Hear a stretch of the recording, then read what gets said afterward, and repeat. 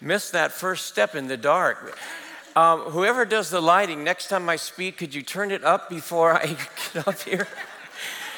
I mean, literally, you know how weird that is to step and there's nothing there?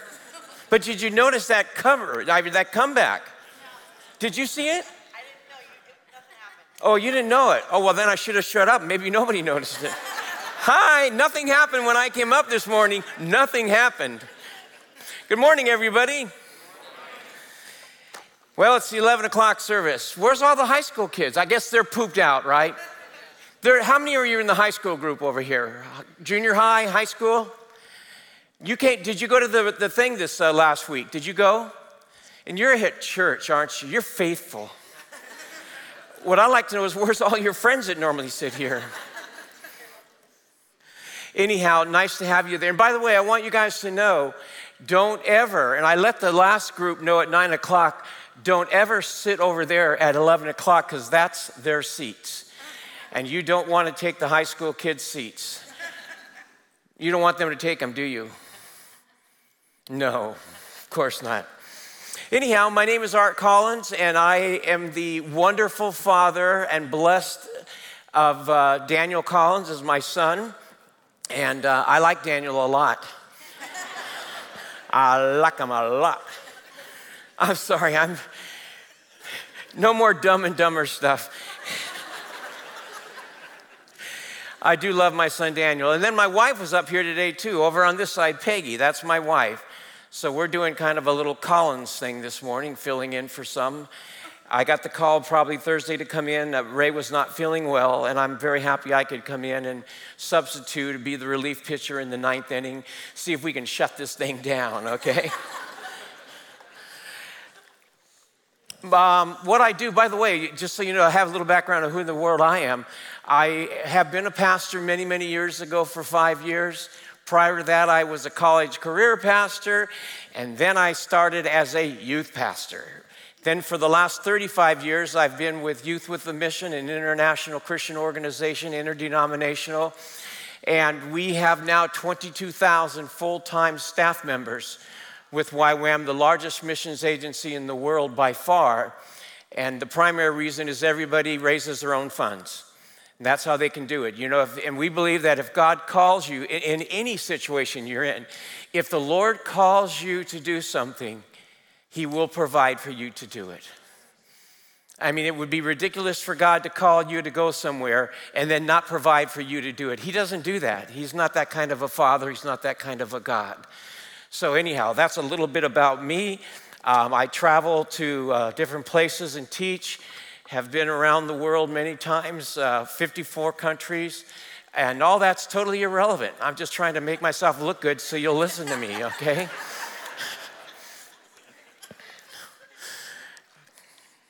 By the way, I loved what you said earlier. Go ahead, raise your hand. You know who I'm talking. Yes, you. Raise your hand. I loved what you said earlier. She said, "What are you talking on today?" And I said, "You know what? In one sentence, I can tell you." And so I told her, and she said, "Well, now can I leave?" You know.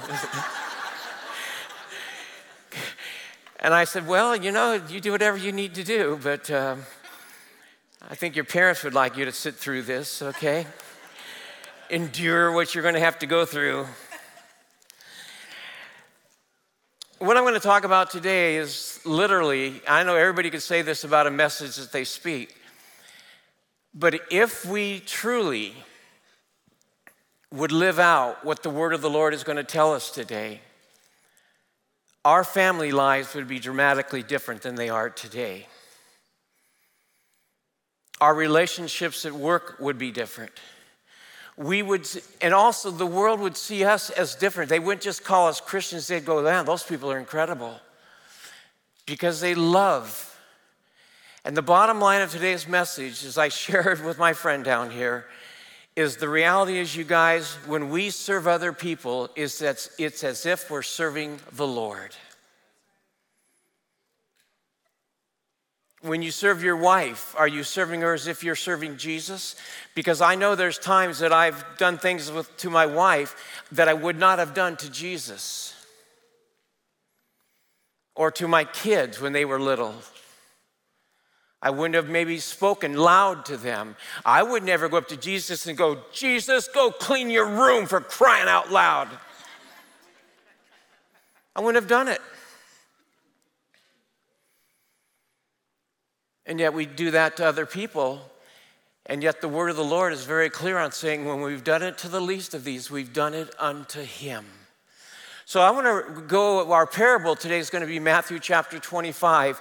But prior to reading Matthew 25, I want to go through a couple of passages that the Apostle Paul wrote, first to the church at Ephesus and then to the church at Colossae.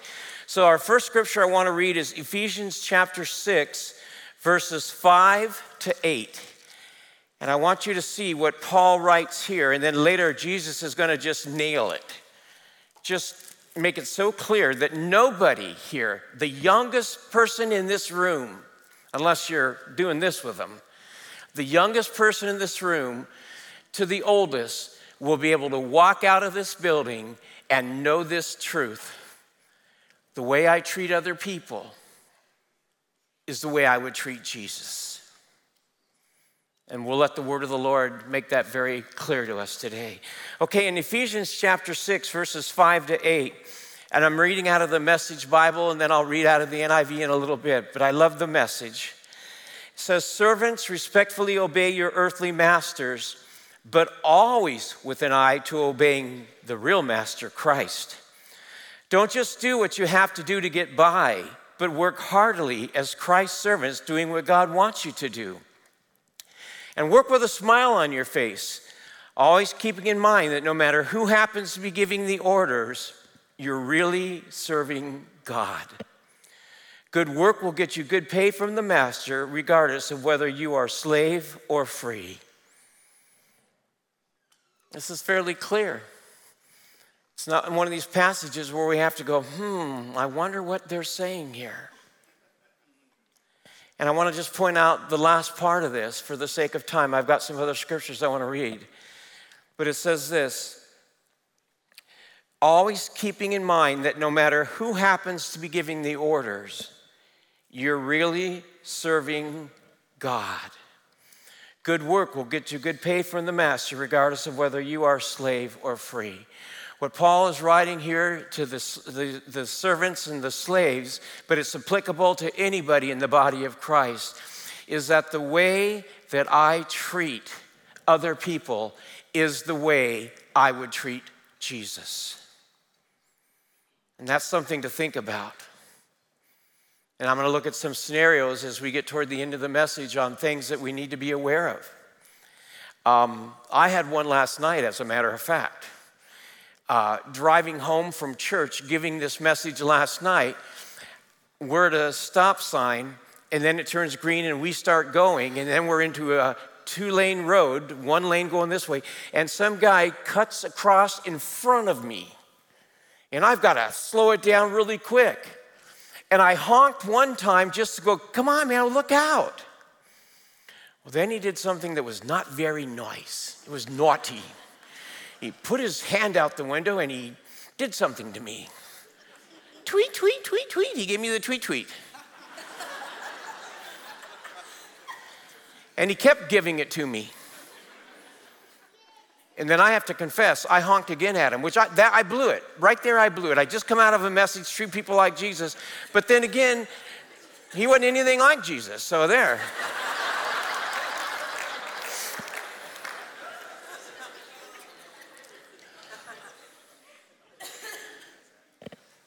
I'm going to go over to Colossians chapter 3. Colossians 3, and once again, Paul's writing to the church at Colossae, and he says this, servants, do what you're told by your earthly masters, and don't just do the minimum that will get you by. Do your best. Work from the heart for your real master, for God, confident that you'll get paid in full when you come into your inheritance. Keep in mind always that the ultimate master you're serving is Christ. When you serve your wife, yes, you're serving her, but you're ultimately serving Jesus. And that's how he sees the way we treat each other. want to go back to Matthew now for just a moment, the parable now that we're going to look at this week. In Matthew chapter 25, it should be up on the screen. This to me is one of the most powerful truths, other than the truths on salvation through Christ's death, burial, resurrection. Other than those truths, to me this is one of the most important truths we in the body of Christ need to heed and do. Because if we were to do it, not only would we have a much more harmonious unity in the body of Jesus Christ, but we also would be a big witness to the world, because we would truly be able to let the world say a song that we've sung years ago, and they'll know we are Christians by our love, by our love. Yes, they'll know we are Christians by our love, because of the incredible way that we treat each other. It's as if my wife, I need to wake up and I don't, listen, you also know when you make a commitment to treating people like Jesus that you'll have some repenting to do along the way. But you know what? Good that we're repenting and saying, I am sorry, I did not treat you like the Lord, and then get on and start treating them like the Lord. And then you'll blow it again. Yeah, and you don't have to plan blowing it. Well, let's see, I haven't blown this in 3 days, let's do it today. No, unfortunately, it's going to happen. But the more you concentrate and obey God's word about treating people as if they were Jesus, the more that's going to become your lifestyle. And you will need the help of the Holy Spirit to do it. Because one of the fruits of the Spirit, in fact, the first fruit of the Spirit is love. And without the fruit of the Holy Spirit of love, you can't love people as if they're like Jesus. You can't do it. And even with the fruit of the Spirit of love, you're going to blow it from time to time. But all the Lord asks you to do is to say, I'm sorry, I repent, I did not treat my sister as if she were Jesus, and I'm sorry, Jesus. And by the way, don't just go to Jesus and say you're sorry. Go to your sister and tell her you're sorry too. Or your wife, or your husband, your cousins, your neighbors, whoever it may be. I'm sorry. I didn't treat you like I would have treated Jesus. And by the way, does that even open up people's hearts to Jesus when you do things like that? Absolutely. What do you mean you didn't treat me like Jesus? What does that mean? Well, let me tell you about Jesus. Can open doors.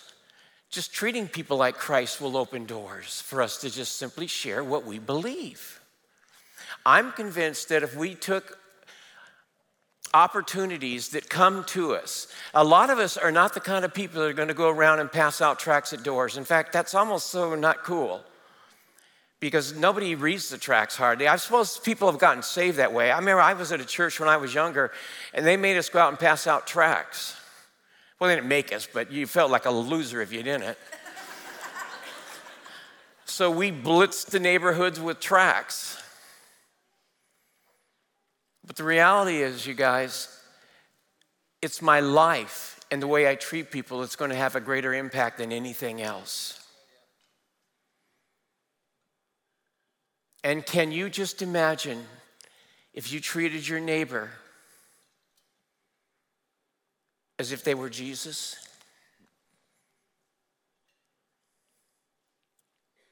How would they respond to that?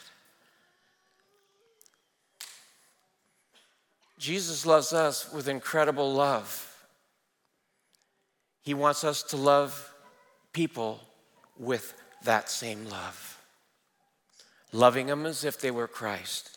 Okay, in Matthew chapter 25, there's a parable there, the sheep and the goats. This is the parable I want to just now speak on for just a few more minutes and go over the truths of this, because this is very powerful. Let me begin by reading verse 31 in the Message, Matthew chapter 25, verse 31. The sheep and the goats. When he finally arrives, speaking of Jesus, blazing in beauty and all his angels with him, the Son of Man will take his place on his glorious throne. Then all the nations will be arranged before him, and he will sort the people out, much as a shepherd sorts out sheep and goats, putting sheep to his right and goats to his left. Then the king will say to those on his right, "Enter you who are blessed by my Father. Take what's coming to you in this kingdom. It's been ready for you since the world's foundation, and here's why. I was hungry, and you fed me. I was thirsty, and you gave me a drink. I was homeless, and you gave me a room. I was shivering, and you gave me clothes. I was sick, and you stopped to visit, and I was in prison, and you came to me." And then those sheep are going to say, "Master, what are you talking about? When did we ever see you hungry and feed you, thirsty and give you a drink? And when did we ever see you sick or in prison and come to you?" Then the king will say, "I'm telling the solemn truth." And by the way, what I'm going to read now, what Jesus said, is one of the most powerful truths and important truths he ever gave. Whenever you did one of these things to someone overlooked or ignored, that was me. You did it to me. I have a friend of mine in YWAM Honolulu who's the discipleship training school director. They've been there for years and years, doing a great job over there in their training schools. The last time I was over there, we went down to Waikiki just to go to lunch. I think it was a Cheesecake Factory, because we're up the valley, the Manoa Valley, so we never get down really to the beach or anything. But we went down, we had some free time one day, we went down to lunch. And so as we're walking along the street there to go to the Cheesecake Factory, which some of you know where that is, and some of you have been there, there's garbage cans, and we come across the man who's digging in a garbage can looking for food. It was a bum, very dirty, but he was scrounging through looking for something to eat. And my friend went up to him and he said, "Man, can I buy you a lunch?" And the guy goes, "You'd buy me a lunch?" He said, "Yes, let me go buy." So he went into some kind of a store, came out with a nice sandwich and a drink and some potato chips, and he gave it to the guy. And the guy was very thankful.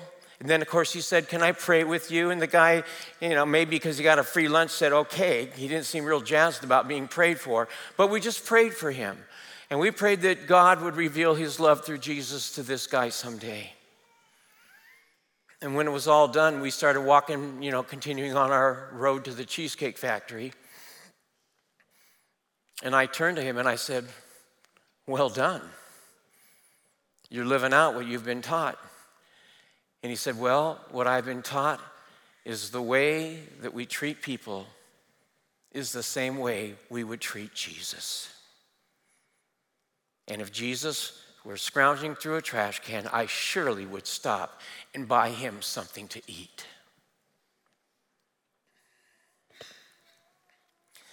This parable goes on now into the negative. And when a parable, and there aren't many of them, but when a parable speaks, first of all, to the positive truth, and then turns it around to the negative, it's basically saying, this is mucho important, please get this. Please get this, is what the Lord is saying to us today. So let's read in the negative.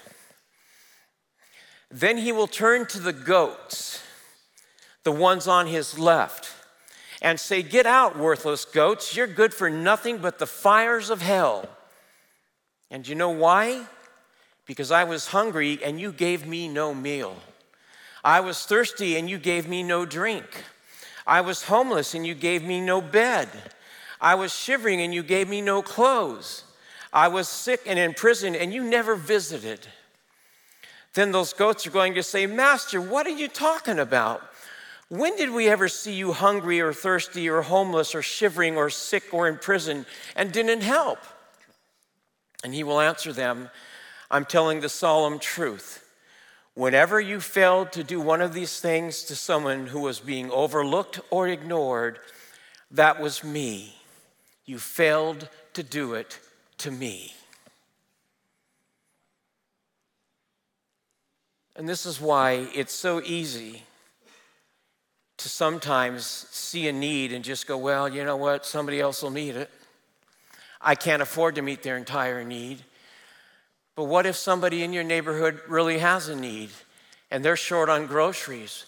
Well, maybe you can't buy the entire sack or two of groceries, but is it possible that we could call a few friends in our church and say, hey, would you guys be willing to chip in about $40, $50? Because I got a neighbor here who doesn't have anything, and they're hungry, and we want to meet their need. We're in all this together.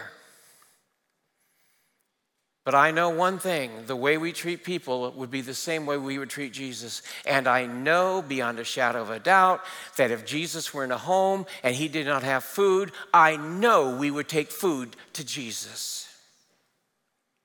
I know that. Oh, well, Jesus, good luck. We'd never do that. We would meet his need. But I'll tell you, he looks at it the same way when we meet somebody else's need. We've just met his.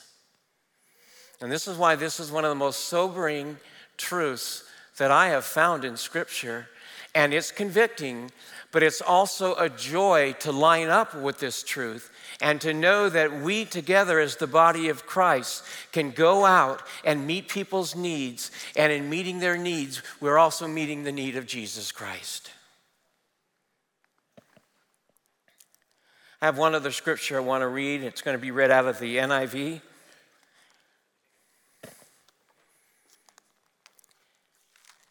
Listen to this carefully. It's in Hebrews chapter 6, starting at verse 10. We're not sure who the writer of the Hebrews to the Hebrews is, but he was pretty sharp and led by the Spirit to write this book. It says this: God is not unjust. He will not forget your work and the love you have shown him as you have helped his people and continue to help them. Now notice this. God's not unjust. He will not forget your work and the love you have shown him as you have helped his people and continue to help them. In helping people, you're showing your love to God. Whether it's something very small. In fact, in Matthew chapter 10, I think it's verse 40, Jesus says, if you even give a cup of cold water in my name, you won't lose your blessing. Just a cup of cold water to somebody. Sometimes we think, well, I can't do anything big. Do something small. And by the way, another thing the Bible says is that when you give that cup of cold water, do you know what? Jesus is going to remember that on the day we stand before him. None of these things are going to be forgotten by Jesus, and you will be rewarded for even the cup of cold water in his name.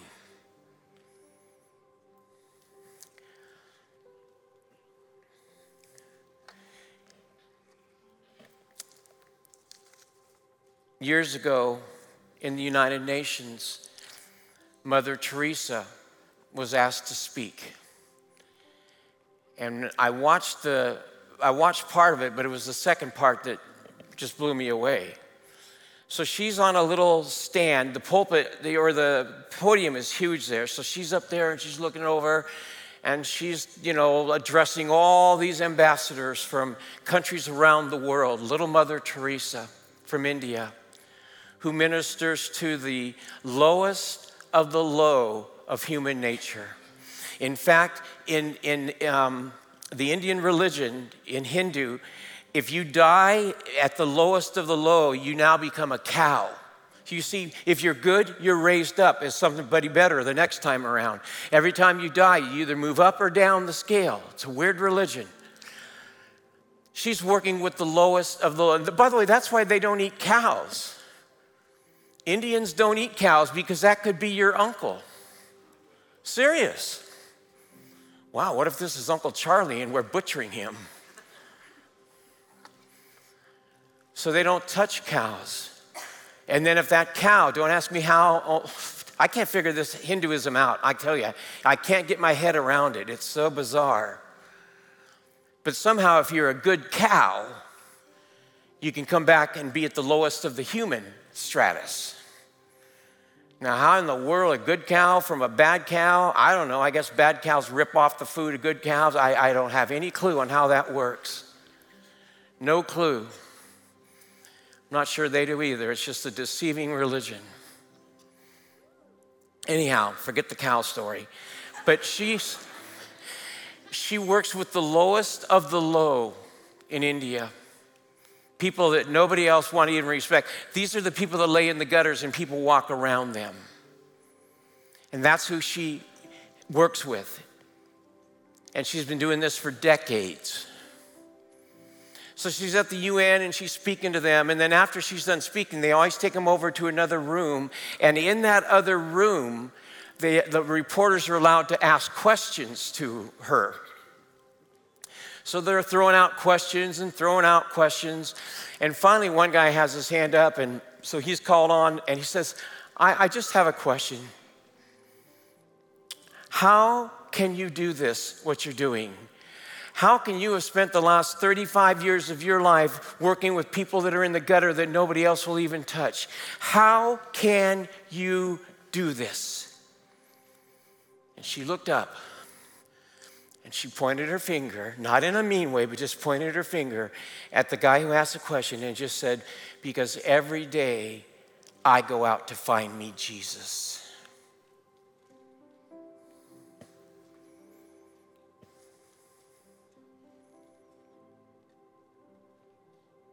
There's a lot of people out there that we need to find. Because if we love them, we'll love Jesus. Let's pray. Father, thank you for the word of the Lord that tells us how to live. It corrects us when we're in error. It encourages us. And it just gives us truth. And I thank you, Lord, for speaking to my own heart this weekend and to never forget that when I do something for somebody else, I've done it to Jesus. And as I have been endeavoring to do this for the last 30 years of my life, what a joy it is to serve you, Jesus, every day by serving other people. We talk about and sing about serving Jesus. Well, we can serve you by serving people, meeting their needs where they're at. And so I pray that we will all leave today and go out and find Jesus. In Christ's name, amen.